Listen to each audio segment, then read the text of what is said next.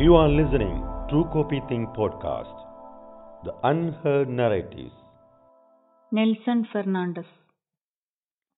കടൽ കക്കകൾ കരയും മുമ്പേ, കടലിൽ വെട്ടം വീഴും മുമ്പേ, വിരുന്നിനെത്തിച്ചതിച്ച വെള്ളച്ചരിത്രമെഴുതിയൊരാളാണ്.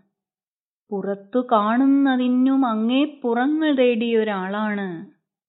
കുതിച്ചു ചോരയ്ക്കൊഴുകാൻ ഉള്ളിൽ ഞരമ്പു തീർക്കുന്നതുപോലെ, തടുത്തു വെള്ളം നിർത്താൻ വയലിൽ വരമ്പു വയ്ക്കുന്നതുപോലെ, എഴുത്തുമൊഴികൾ കൊച്ചിക്കരയുടെ പരുത്ത നാവിൽ ചേർത്തോനെ, മനുഷ്യവസ്തുവിൽ നിന്നും നാരുകൾ എടുത്തു കെട്ടുക പണ്ടേപോൽ, അകത്തുനിന്നും വിള്ളലു വീഴും നിറഞ്ഞ കപ്പലിലല്ലേ നാം.